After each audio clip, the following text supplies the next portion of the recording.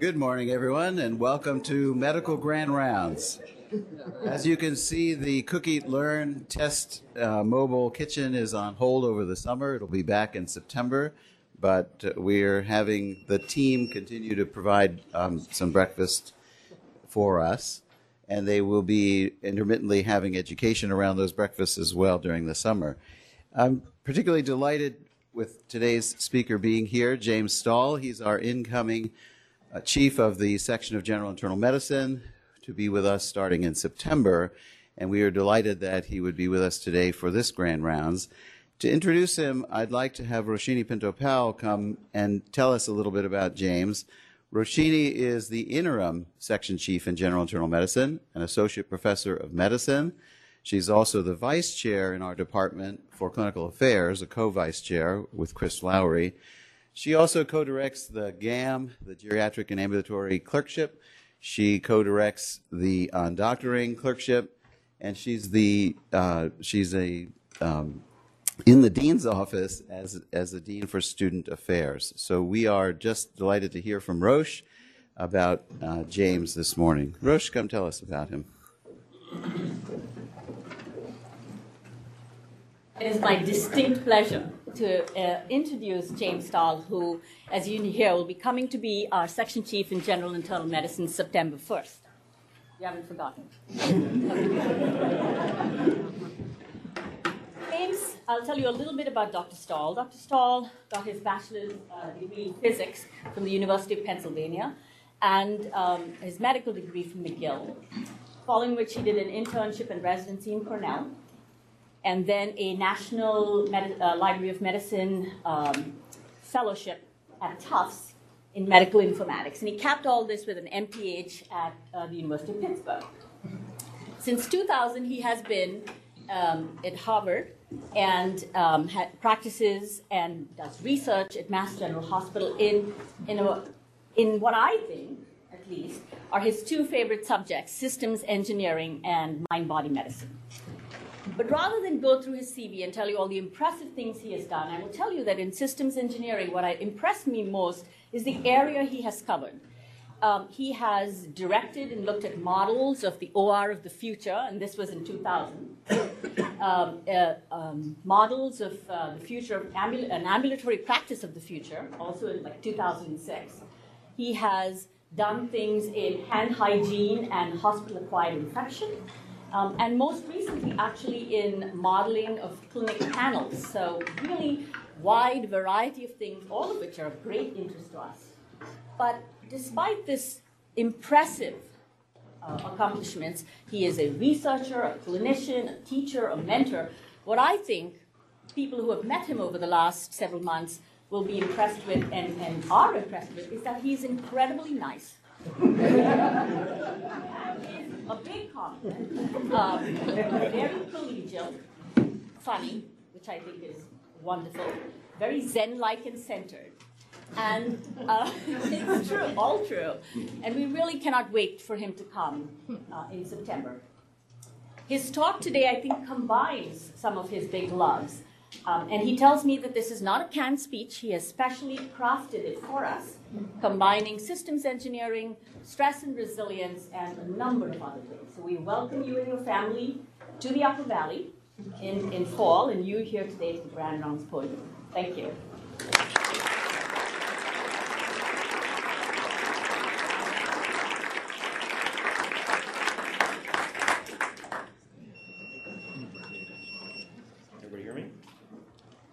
Can you hear me? Okay, good, great.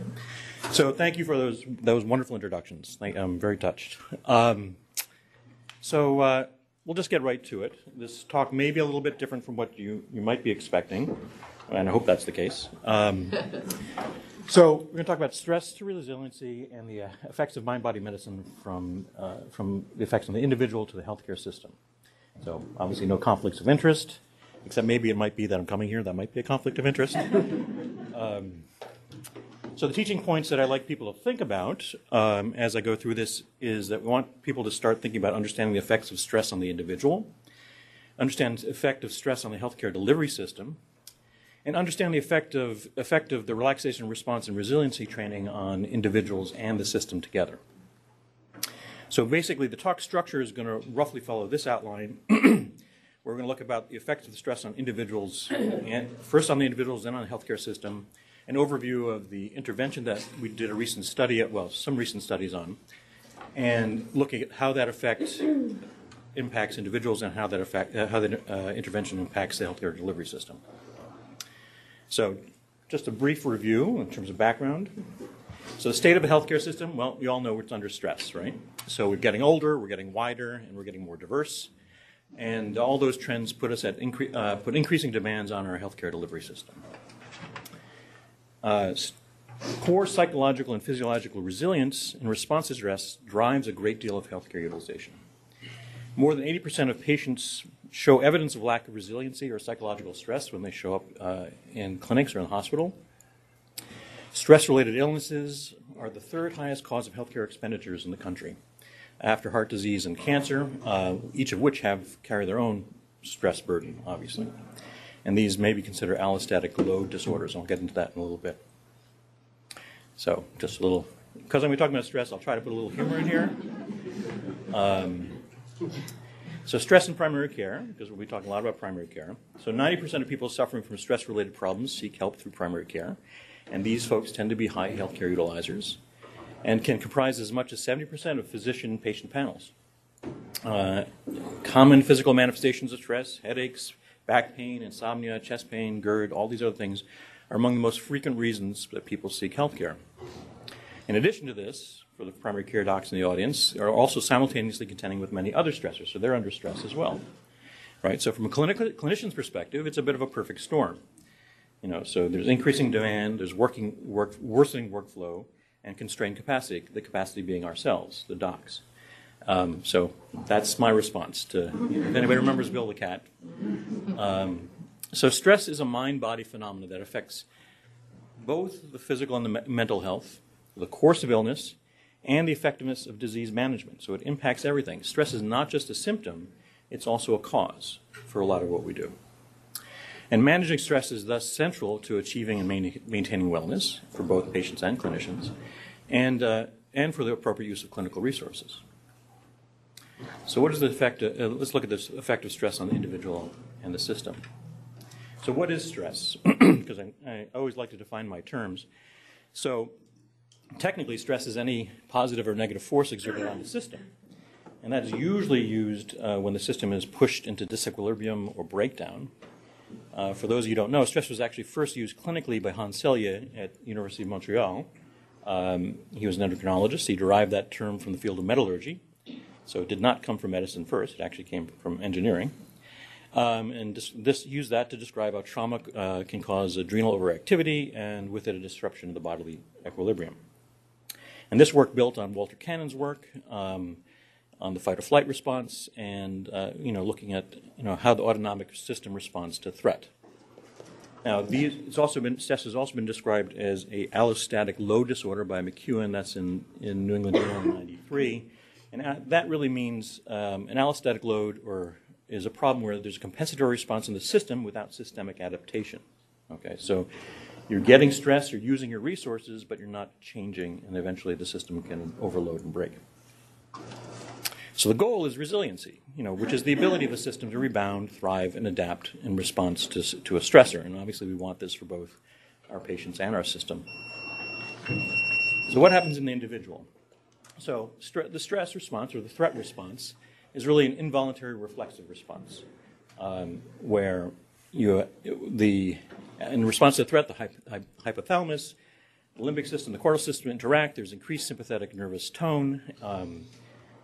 CRH is released, a cortico-releasing hormone, and that releases ACTH, which affects the adrenal cortex and the adrenal medulla, which again releases those stress hormones, and that results in increased oxygen demand, blood pressure, and heart rate.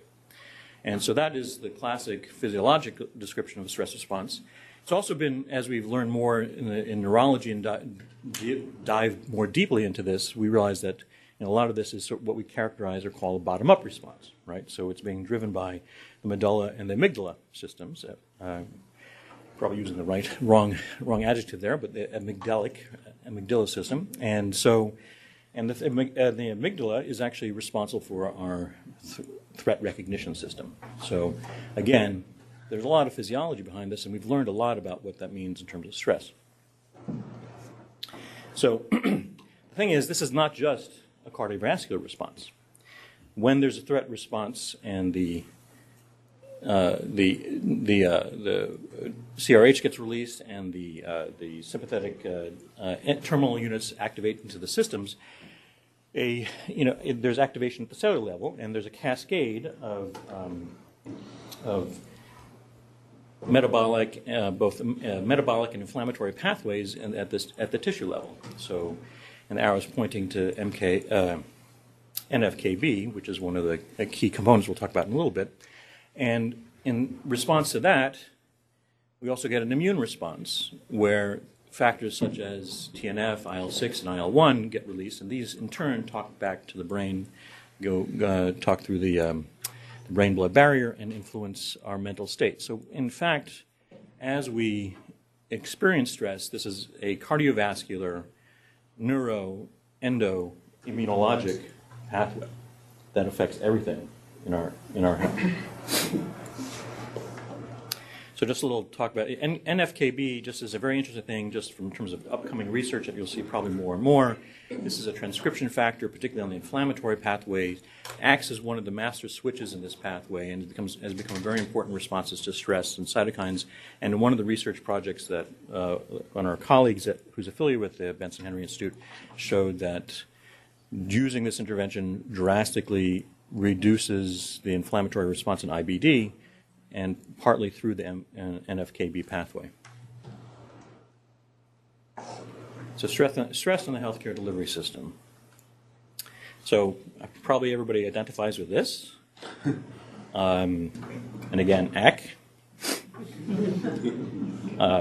So what is a system? I talk about systems, but I've kind of been implying, but let's define terms again. A system is any set of connected persons, parts, or things forming a more complex whole. And connection implies a dynamic relationship is present.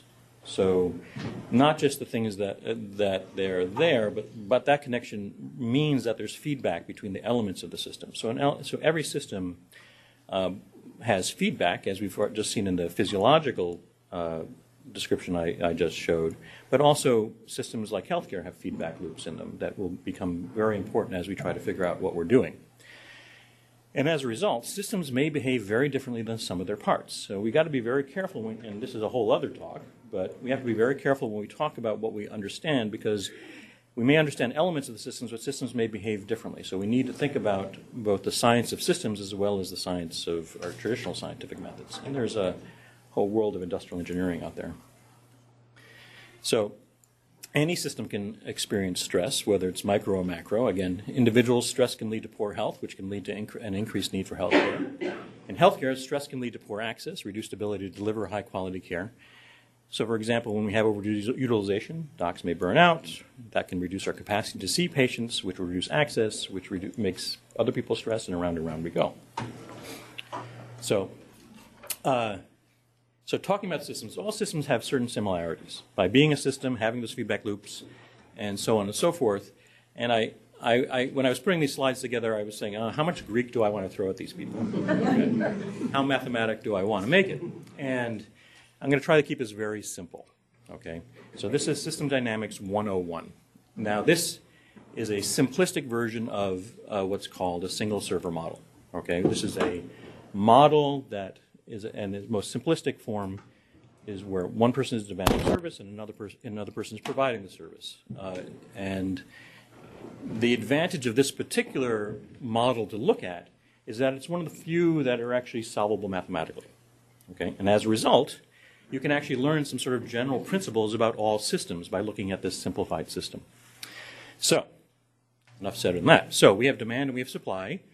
We have lambda, which represents the demand, which usually you can think about as the how fast things are arriving, so how fast patients are coming into the system, and mu being our capacity or our resource providing the service. In this case, in healthcare, it would be clinicians.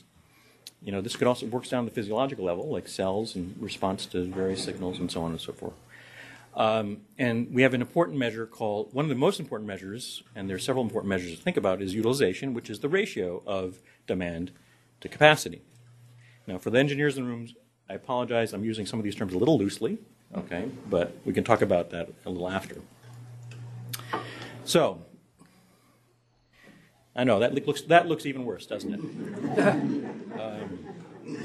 So another important measure is flow time. So what is flow time? That technically means the time into the system, the time out of the system. In the case of patients, the time you need care, the time they actually receive care.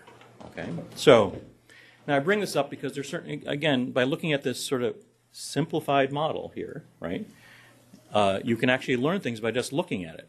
So what do we see about flow time? Well, we see that a lot of it's dependent on our ability to provide service, right? So that's a big piece of it, but it's not the only piece of it. You have this awful-looking function, and we see that that time to get your care, or to receive the care, or get through the system, is related to that utilization function, right? That arrival rate and the and our capacity. It's also related to how much variability is in the system. The more variability, the more problems you can get. And it's also inversely related to this beta. And you can see as that ratio, beta, gets closer to 1, that flow time is going to explode. Okay? So as utilization approaches 1, where the demand and supply are almost equally balanced, you get a system that we call congestion. And that is not necessarily a good thing. Okay. So another important factor to think about is the number in the queue or number waiting. This all relates, for those of you who are interested, it's called queue theory or queuing theory. And so again, you see that the relationships are very much related to utilization and variability. So the ability to respond to demand is directly related to our ability to provide service, that utilization rate, the variability in the system. And again, when beta is close to 1, we have a system called congestion, which I've had the pleasure of experiencing to a great deal in Boston in the last couple of years. And Boston is a classic case of where the system is under stress. And like the transit system this winter, failed, right? Because the system was near full congestion, and there was not any resource or capacity left to actually handle the additional stress of 100 inches of snow. Okay. You guys here might be able to handle that. Boston, not so much. So to build a resilient system, you have to work on demand, you have to work on supply, and you have to work on variance. So then again, this provides sort of a framework in which we think about how we actually do some of these, address some of these issues. So I wanted to actually illustrate some of this thing. So this is where some of the geeky. So this is a model, and this is a software platform we can actually model some of these systems. And so you're going to see what a system looks like in a steady state where patients are coming in, patients being allowed to supply service. You can see that queue that builds up sometimes, but in the steady state system, it kind of ebbs and flows. Now we've gone to congestion. You see, when we got to 1, the waiting list went really large. And then we'll just reset the system in a second. Maybe another second. There we go. And so now we'll go to a system where we have increased variance. Well, it doesn't affect things quite so fast, but once it happens, it too can actually cause a lot of problems, sometimes even bigger problems than just being in a congested state. And then finally, after we clear the system out, and as you notice, even when you change the conditions of the system, it doesn't clear instantaneously. Now, when you have congestion and variance, these things can actually explode quite dramatically. And you may notice that, in the steady state system, the ideal utilization rate was somewhere in the 80%. Now that varies from system to system, but that so that's a simplified model. But you can apply this to more. Oops. Try that again. Let's see which one's working.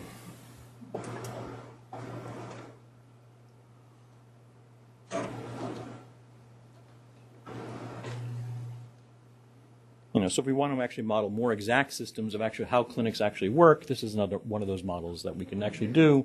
This is a model I use looking at what is the impact of introducing a new technology into a clinic in terms of workflow and other things. So these same principles apply to what we are doing. This is a nice little, you can ask questions that you didn't know beforehand. This is a model looking at, how many residents should you precept? And that was a very interesting question. It turns out, just a little historical background, the number of residents that you are allowed to precept is actually a fairly arbitrary number, right? I don't know, anybody know what the Path Commission was? Right, so once upon a time, I don't know how much time I have to digress, but once upon a time, people didn't really care too much about how many residents you were supervising, and in Philadelphia, there were certain hospitals that got in trouble because people were precepting their residents from the Caribbean, okay, which was not a good thing, and some people got in trouble, and so they conveyed a meeting of all the wise elders of whatever, and they said, the number of residents that you should precept is 4.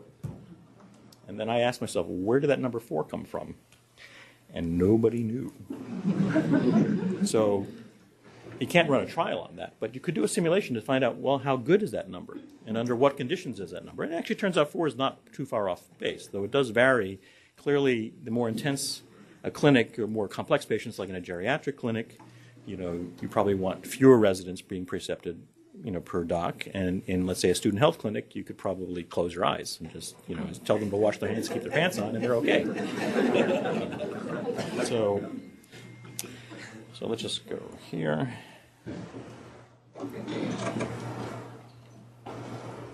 Just go back here. So back to stress. So the goal, obviously, is to go from a vicious cycle to a virtuous cycle. And that's actually not that hard to do if you change the balance of the dynamics. So the systems can actually correct themselves quite rapidly given the right circumstances. You just have to be aware what those are and help look for what those root causes are.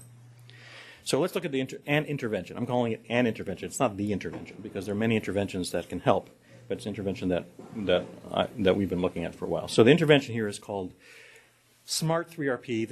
It's been rebranded. It used to be just 3RP. So this is systems management and resiliency training and relaxation response training, and I'll go what those mean in a little bit. So the stress management and resiliency training program is a 3-tiered process which involves ongoing practice of tools that elicit the relaxation response, things like meditation, yoga, and other things. And sorry, Roche, we're not going to lead everybody into a meditation today, but maybe later. And building awareness of stress and its negative effects, promoting social connectedness and healthy lifestyle behaviors. And it's a multimodal program incorporating elements of cognitive behavior therapy, positive psychology, lifestyle modification, and a few other things. And the typical structure is a group, 12 to 8 people in a participating group with a group leader and with 8 weekly 1 to 2 hour sessions. Excuse me. And the sessions are roughly oriented, though there's varies a little bit on some details. Orientation, learning with the relaxation response, stress awareness, mind-body connection, creating adaptive perspectives, promoting positivity, healing states of mind, and humor, and staying resilient. So the results on individuals have been shown to be pretty good. So again, it seems to reverse the stress response. So this is sort of, you can think of this as a top-down stress response to stress, right? So here, you're using the prefrontal cortex and various elements of the prefrontal cortex to actually modify the stress response. And this has actually been mapped out, in the Marino Center using PET imaging and functional MRI and all sorts of things like that. It does require conscious solicitation and frequent practice. So there is work involved in actually doing this. But if you manage to do it and get into good practice, all those things start getting better. So decreased sympathetic activity, decreased activity in the adrenal system, and all sorts of good things in terms of the cardiovascular system. And so there have been a variety of studies, but I'm just going to highlight a few examples of some of the clinical effectiveness of 3RP. There has been very good evidence showing its a benefit in cardiac rehab and hypertension. As I mentioned, some very recent studies looking at its effect on inflammatory bowel disease and IBS. It's actually been shown to help stressed out physicians, particularly palliative care workers. This was one of the studies that it was done. Works in stressed out high school students, so it works with the public as well. And for the residents in the room, we're actually in the middle of a program looking at the effect of doing this program with residents. And we're running residents at a few institutions through a modified version of the intervention, and they're also having their Fitbits and other things to track with to see what happens. So, and they were chosen because for some reason people think residents are stressed. I don't know why. So this is just some of the data from the cardiac rehab stuff recently published in the American Heart Journal, and looking at the effect of adding the cardiac wellness, the Benson Henry Cardiac Wellness Program, which is essentially a modified 3RP program, into one of the arms of the of those receiving cardiac rehab. And obviously there's a significant reduction in mortality rate. So I'm going to segue a little bit, little quick tutorial. So a lot of the work recently has looked at how they affect on the cellular level. That's not my work, but it's my colleagues' work. And this looks at how do you look at gene expression profiling heat maps. So just so you know, you can look at one of these things. Red usually means activity is increased. Green usually means activity is decreased. The brighter the spot, the more indicates the greater the change. Columns, subjects are in the columns, genes are in the rows. And the cluster analysis,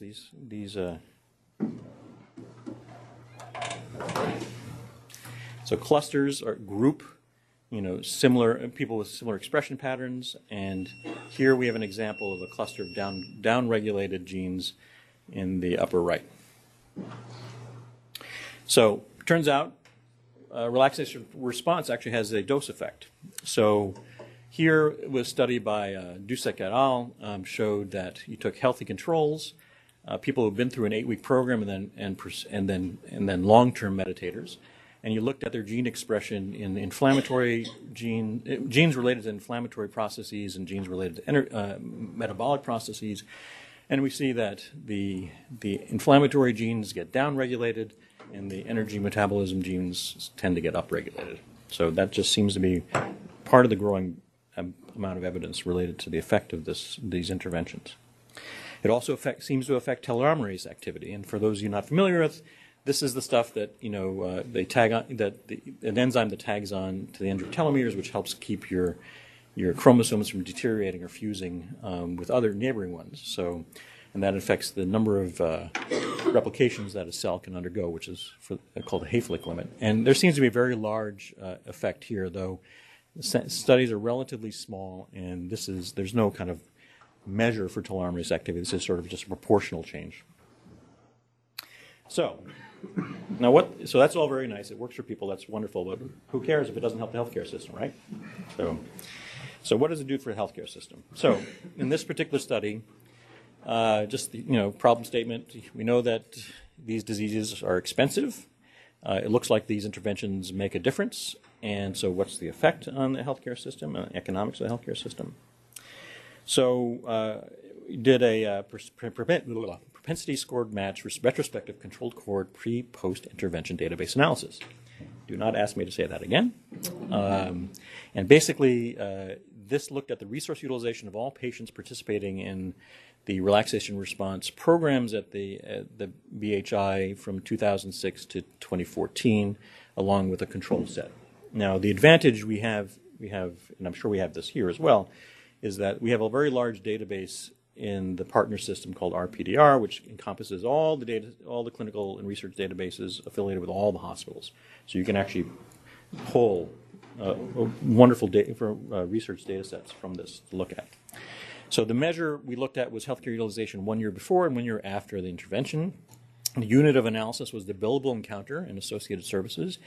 And so that was essentially defined as a face-to-face contact between a patient and provider whose services are covered under an insurance provider. So that's a little bit specified. We did ask, because we did seem to see a large signal early on, whether or not BHI people were just high utilizers to start with, and whether or not they were just regressing to the mean, over time. And so in this sense, we took so to look at that, we looked at a subgroup of high utilizers in the control group because there was a spectrum of utilizers in each of these groups. So we took the highest utilizers and we found a set in the BHI group that matched them exactly in terms of utilization rate and maximum utilization and minimum utilization and variance. So this is just a kind of a broad view of how this data was refined. And so this is sort of, you think about it just visually. So here's the timeline. Here's an individual patient. That's their stay in the healthcare system, right, from time in to time out, or in this case, let's just look a year before and after. And so each of those ticks would be a billable encounter. The diamond would be the intervention itself, and then we look at pre and post utilization rates, right? And for the control group, we did the same thing, and the control group was matched for every conceivable factor, and we used the median time in the system as their intervention time, so we looked at for that pre and post. And this was sort of the overall results. So looking at what was done, functional characters, clinical encounter, clinical resource use, imaging resource use, laboratory, and procedures. And we see when we looked at it as a whole, well, the control group stayed the same, which that was great. That's how it should behave. And then we saw that in the intervention group, there's a very significant drop in utilization rate. Now, when we took the folks and said, okay, well, maybe that's just regression to the mean, we took a group of people and said, okay, let's start them out where they're exactly the same in all characteristics, including the initial utilization rate. What happens? Well, there was some regression to the mean, so that was expected too. But there was actually a very significant drop relative to the control group in the BHI group as well. So there was regression, but there was also a signal, a large signal as well. So this is looking at the site of service, so where was it done? So general medicine, specialty care, emergency care, and hospitalizations. And you can see in the total group, again, the BHI intervention group reduced activity in all categories. And even the high utilizing group, the BH intervention group, reduced utilization at all sites. So we'll go forward. So just a quick cost saving. Now, I haven't done the full economic analysis yet. This is very rough at this point. So if we looked at emergency department care and assuming societal valuables based on the medical expenditure survey by ARC, if we looked at how many, just by reducing visits alone, we'd probably save, if we did this intervention, somewhere around $2,000 to $3,000 per patient per year, with a very quick return on investment. And if we looked at all categories of care, assuming that they either had, interacted with one of these sites versus all of these sites, we'd have even a very broad range of cost saving in this groups. So it does seem to be worth doing. Now, just so you know, to do the cost of doing these interventions, comparable to do an intervention at the BHI versus, let's say, some of the stuff at UMass, like MBSR and other kind of similar, but other related things. So you're talking about $500 per person, ballpark, okay? And if that reduces one emergency room visit, you probably save money. So in conclusion, individual response to stress influences both the individual state of health and their use of healthcare resources. The SMART 3 or P is an intervention which can modify the stress response and resiliency. And it may be cost beneficial through treating individuals may be part of our armamentarium, helping our healthcare delivery system adapt, build capacity, and resilience. So, just to leave it on a little bit of humor.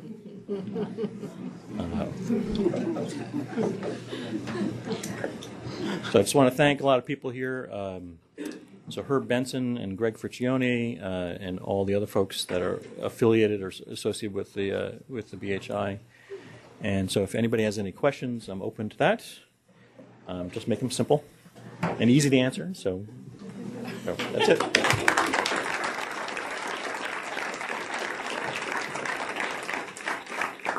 Thank you, James, and thanks for moving some time to discuss because this is great.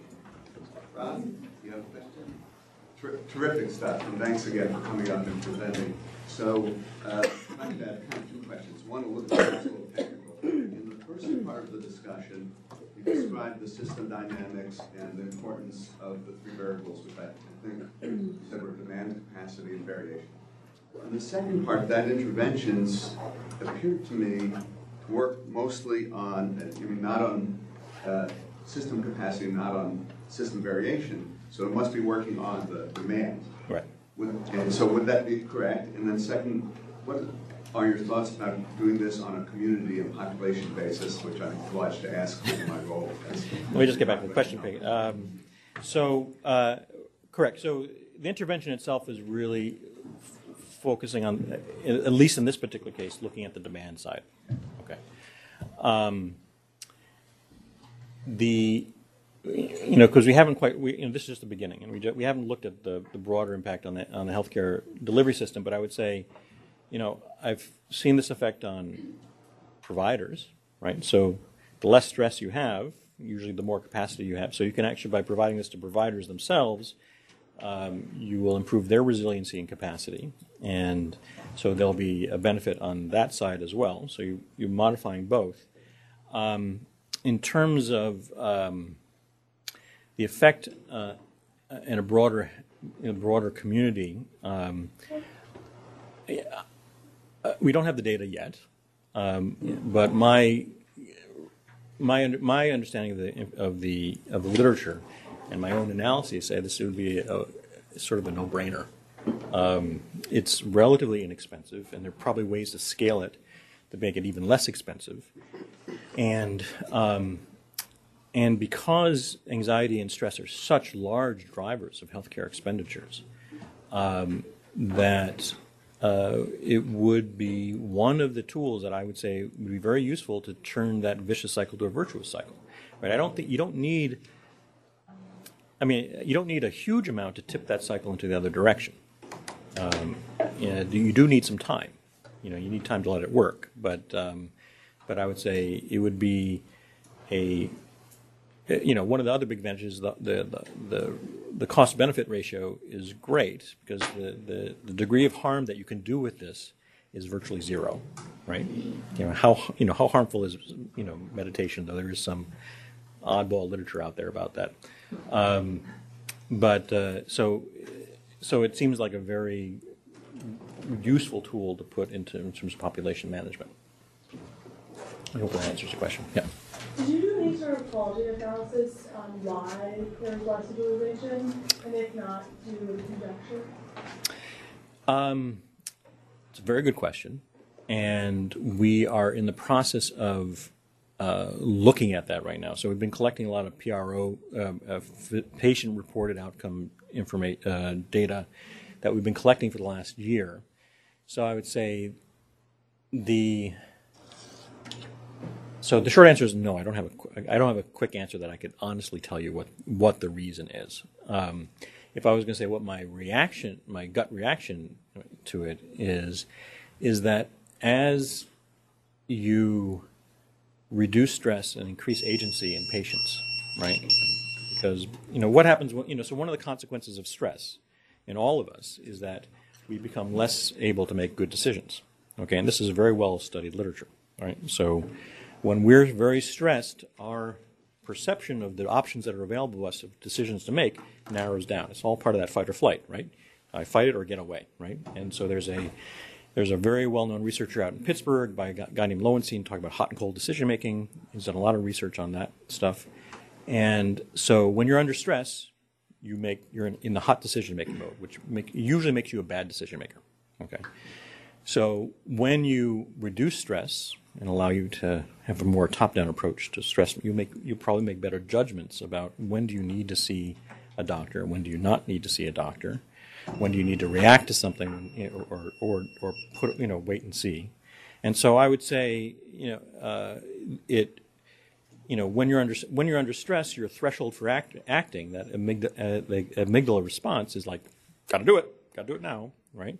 Whereas if that's less active, you'd be making more rational choices, which would probably make you choose and more rationally what aspect of healthcare you want to activate. So that would be one hypothesis. And I'm sure there are many others, but I'll just leave it there for now. I hope that answers your question. Are Are you looking at, or have you looked at different subgroups of these high utilizers to identify which ones really this was an effective technique on? We're in the process of that right now. I mean, it's a very good question, and I have to confess this is early days. And you know, when I first started working for the BHI, I was astounded that none of this had been done. Right. So, I mean, this actually turns out to be one of the largest database analyses of this type of work, you know, out there. Most of it's all little tiny studies, and but I would say if I mean I did present data on the particular disease entities, but I did look at classes of, let's say, neurologic, gastrointestinal, other sort of stuff, and I would say certainly I'm just going to try to remember in my brain here for a second, but certainly there was a lot of reduction in the group presenting for GI complaints, for pain complaints, for neurologic complaints, and there were one or two other categories that were high, just from from a sort of a disease categorization perspective. High income people were also tended to be high utilizers in the subgroup, you know, so a bit of the worried well, and that had a big reduction and I would think that was part of the reduction. I'd have to go back and I didn't prepare those slides, so so there's some stuff like that. From the stool the clinician sits on in the exam room, seeing the patients that we see daily, the patients who often would benefit the most are often most resistant to the mental mind-body program. So the question is, two questions. Number one, in your study, is this a self-selected group of patients who are high utilizers who are amenable to this? Not that everyone would benefit. And number two, how do you get those patients who most need it and are not amenable to such programs? Well, so in terms of the first question, which is, were these self-selected in some way? Yes, they were. I mean, they were either referred themselves or referred by their providers, or there were many ways they could have access to the BHI. We did not make any distinctions. But you have to make the assumption that there was something a little bit different about them that brought them there. So that was the whole point of doing the propensity score matching, to make sure that that was not a bias in the sample. And so we took every pain to avoid that biasing. In terms of what do you do with that patient in front of you, and how do you convince them? Well, that's a very broad question. I would say, you know, one of the best ways to convince somebody to do something is to have done it yourself. So I would suggest that perhaps all our clinicians should have the experience of going through this sort of training, so that, you know, who is most convincing to somebody? Somebody who's actually been through the same situation that you've been through, right? And so if I was going to propose, I would say, you know, so you could become the advocate for that, because then you could show, I mean, and to be fair, I bet most physicians here know what stress is, so you could probably communicate to that. You have a response? Well, no. I'm a geriatrician, so a lot of this is generational, and a lot of this is cultural, and a lot of this is societal and population-based. And I agree with you totally. Yeah. I think that. Well, let me step back. I think so. In my experience, meditation. I mean, because it is a fundamental piece of what in that program, and what is different about this program than as opposed to, let's say, MBSR, which is just meditation. It covers a more broad spectrum of tools. And I would say if I was going to critique this particular program, I would say meditation's not for everybody. Okay, well, I mean, actually, it is for everybody, but it's not easy for everybody at different stages in their life, okay? And I think, for instance, let's say I take a young person down here, you know, meditation might be hard to sit still for, right? You got a lot of energy to burn, right? And so there may be... Well, I'm assuming, right? And so I think there are different gates. So the goal is the relaxation response, right? And there are different ways of getting to that. Meditation is a very good one. We've seen that yoga and other activities are very good for that. And the key is having enough of those gates available to people and identify where they go for people to be, because I don't think there is not a one size fits all, and so. You ask a question that's really hard to answer because it requires more specification, and that's the engineer in me coming out. So I hope that answers your question. I'm happy to talk about this much further. I don't know. So we've been asking questions about the high utilizers, and I think it's easy to mount hypotheses about how this could help, with the hotspotting issue. Yeah. But I wanted to explore the opposite hypothesis, or the complementary hypothesis, which is that really in an ACO model, such as our first questioner cares about, the real money is in getting the people who don't need to see the healthcare system, but do, to stop doing that. Right. And because some people, if you're really sick, you're going to engage with the healthcare system no matter what. Right. So I was curious if your data actually suggested that's true. The magnitude of benefit in all comers was huge. Yeah. And that's attenuated in the high utilizers, which made me wonder if the people who are lower utilizers get the biggest benefit. Is that true? I'm still, there's a lot of data to work through, but I actually think the middle tier are probably the biggest responders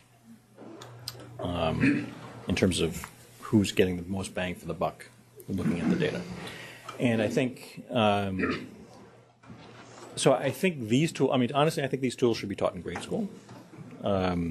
And I think they, by increasing resiliency and capacity to handle stress and things that life throws at you is just a general good. I think, if our goal, if we're going to switch a healthcare system to illness-focused to wellness-focused, then this is going to be, I think, part of the set of tools that we want to engage with. But I think the short answer is, even though I don't have that complete answer to that, I would say it's really the middle group that get the biggest bang for the buck. Now, other things that I didn't show here, because the analysis stopped off at 1 year pre and post, 1 year post. If you look at some of the data for the people that are actually go out longer, it actually has a fairly durable effect, and going out quite a few years. And we've, and from the experience, even though the data is only from 2006, 2014, there were some earlier iterations of this work at the BI Deaconess under Herb Benson, and we've seen that, the durability of this sort of work seems to be, we're only seeing some people come back after 10 to 12 years, for a kind of a booster shot, as it were, right? It's a great question. I wish there were more people doing this work right now to have all the answers for you, but my gut reaction is it's the middle tier that's going to get the biggest bang for the buck. So.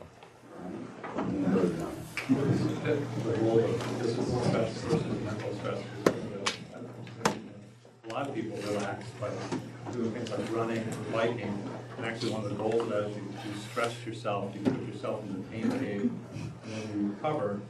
There's been some interesting research on that. People that, if you can take somebody who hasn't biked one-legged, I'm told the telomeres are longer in the exercising leg and shorter in the right. So one is, did you control for that? And two, is physical stress bad if you look at these gene arrays compared to mental stress? So there wasn't any way for us to control for physical stress. There was nothing in the database that allowed us to kind of identify exercise patterns or look at sort of, I guess suppose we could have looked at physical occupations to some degree. But we didn't have any measures of because these are all large administrative data. There's very few places that it's actually recorded how much exercise you get. We're starting to get some patient-reported data on that, but that's still kind of beginning stuff. I personally, exercise is probably the universal cure, right? It affects both the mind and the body in positive ways. And so if you can get people to exercise, obviously that's a good thing. A lot of stress is perception, okay? So the stress response is really an arousal response, right? So I'll give you, for example, so if I'm walking in a dark alley in the middle of the night, it's humid, it's moist, it's dripping off the walls, and somebody jumps out at me with a knife, what happens? My heart rate goes up, my blood pressure goes up, my hands get sweaty, I'm ready. If I'm sitting in front of the TV set with a lottery ticket, and they call all my numbers, and I've just won $10 million, what happens? My heart rate goes up, my blood pressure goes up, my palms get all sweaty. And really the only difference from a physiologic perspective is the meaning I attribute to that arousal state. So, so the physical stress has a lot to, when something is perceived as good or bad stress is, is to a large degree how we interpret the meaning. Like parachuting. Some people jumping out of an airplane, that is the most terrifying thing in their life. And for other people, it's the most exhilarating thing in their life. So it's kind of a little hard. So I would say, on the one hand, I don't understand all the physiology of exercise and how it does all those benefits, but clearly it does. And then the other thing is, I think there's stress by, being in that pain cave. I personally do a lot of martial arts, for instance, right? And so some of the things that I do in martial arts, you think, oh, that's insane. Why would you do that to yourself, right? But you feel good afterwards, right? So so that's a good thing. So, I don't have a simple answer for you, but I think it does matter about the purpose and the meaning behind the stress. And that influences the effect that it's going to have on you. Just before I take John's question, I'm going to remind us all it's early in the season again. Please put your beepers on vibrate and your phones on vibrate or silent mode. And I'll probably start making those announcements at the beginning of these, just so we don't move on. Building a little bit on Tim's question, I'm stuck back at your slide on that treadmill, the cartoon. Our healthcare system is a very dynamic, adaptive system which has a very strong profit motive built into it. And I'm wondering about the adaptive forces and the effect size.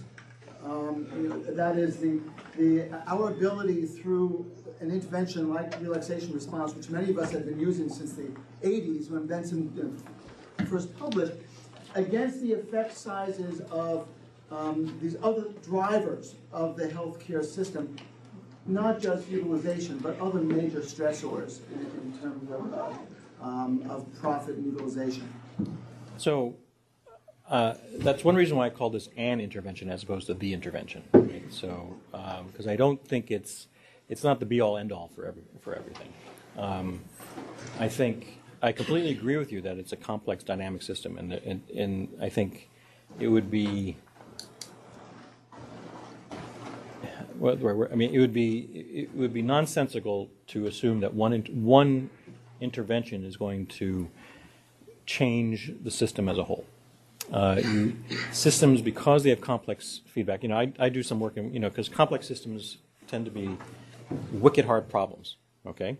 And wicked hard problems actually has a real meaning behind that word, which is these are problems that actually have complex feedback loops in them that actually change and adapt to what you're trying to solve. And in fact, part of the problem becomes definitional. As you're trying to put your hands around the complex system, how do you actually make an intervention? And so, just like the system is complex, the response to change the system has to be multidimensional and has to be work in multiple areas. Now, I think we're at a very opportune time as we're switching towards an ACO model. I think there is a potential here for shifting some of those financial incentives that you've talked about. I think there are many other. We have a whole range of new technologies that may become very helpful in terms of making life better for everybody if we learn how to use them properly. That's a big caveat. And I think, I think things like this, which are not technology intensive and go to wellness issues, also become part of the equation. So I think, I don't want to be simplistic. I don't think this is the answer to the system. All right, I don't like that article. I think it's really we have to contrive or build a complex response to a complex system. And I think, I'm optimistic, honestly. I mean, I see lots of potential for a lot of things. And I think it's an exciting time. And and we want to go from an allostatic model to really kind of an adaptive model. And that means, unfortunately, there will be change. And we have to be prepared to embrace change. I mean, change is not necessarily a bad thing, just like stress is not, a lot depends on what the meaning that you associate with the change. Is the change a good thing or is the change a bad thing? Change itself is not bad or good. It's what we associate with it. And so I would say, so that was a long answer, I think, to your question. So I think it is not the answer. It is a piece of the answer. And just like all these other things are going to be pieces of an answer, that and part of that global answer is going to be talking and engaging and being very open and listening to each other about how we adapt to the new stressors that are going. Because not all stressors are bad. Exercise is a good stressor. So, Steve, we're going to take the last question. Great, thanks. It was a great talk, by the way. Really terrific, and look forward to talking with you more. At the 40,000-foot level, how do you think we should figure out how to match these things to the right patients, which I think is where a lot of the discussion has been going. So we have all sorts of both pharmacological interventions and non-pharmacological things that we can now offer to focus on things, whether they're health coaching or using sensor technology or focusing on the social determinants of health, like the hotspotting interventions, using financial incentives for health behavior change and motivational interviewing. There's a whole bunch of things, right? And this is just one. So what do you think we should be doing to figure this out? We don't have good predictive models around service utilization. We don't have good predictive models around who can respond to these things. So if that's the question, we have lots of tools, lots of things we can put in our toolbox. How do we go about figuring out how we both predict who's going to be using the most services, the ones that, and also who's going to respond most, and then matching those towards the patients? Some people think it's all epigenetics and genomics and proteomics. Other people think it's something around personalized medicine that has to do with predictive modeling. What do you think is the way we should go about figuring this out? So I'm just going to segue from what I was just talking about and say I don't think there's a single answer to that. I would say somebody who's put a lot of thought into this, who I respect a lot in this area, is Greg Friccione. And we've been talking a lot about sort of things like resiliency indexes, right? So which incorporate a lot of, if we're talking about this particular kind of intervention. And so Greg has done some interesting work looking at, how do you actually capture or measure how resilient somebody may be, and trying to use that as a predictive marker, and that will include physiology and social context and past history and other things. I think it's you have to throw everything at it. I'm very ecumenical about in terms of what are the right tools. I think you get a bunch of smart people in the room and you just work at it. And preferably people from a lot of different perspectives, as many different perspectives as possible, because that's where we really kind of get the new and interesting insights. So, the short answer is I think retrospectively, you got a lot of databases we can start exploring and hypothesizing about what might be predictors. I think we have to have a measurable, a measure of resiliency that we can use and refine over time to help us understand who these folks are going to be, and then try things. You got to throw a lot of spaghetti against the wall. There's just no way around it. So I don't have a simple answer to that. I'm a big believer in pasta. It's. James, I want to thank you for coming today and for being one of the smart people who want to put in that work together, and also someone who wants to throw a lot of spaghetti on the wall.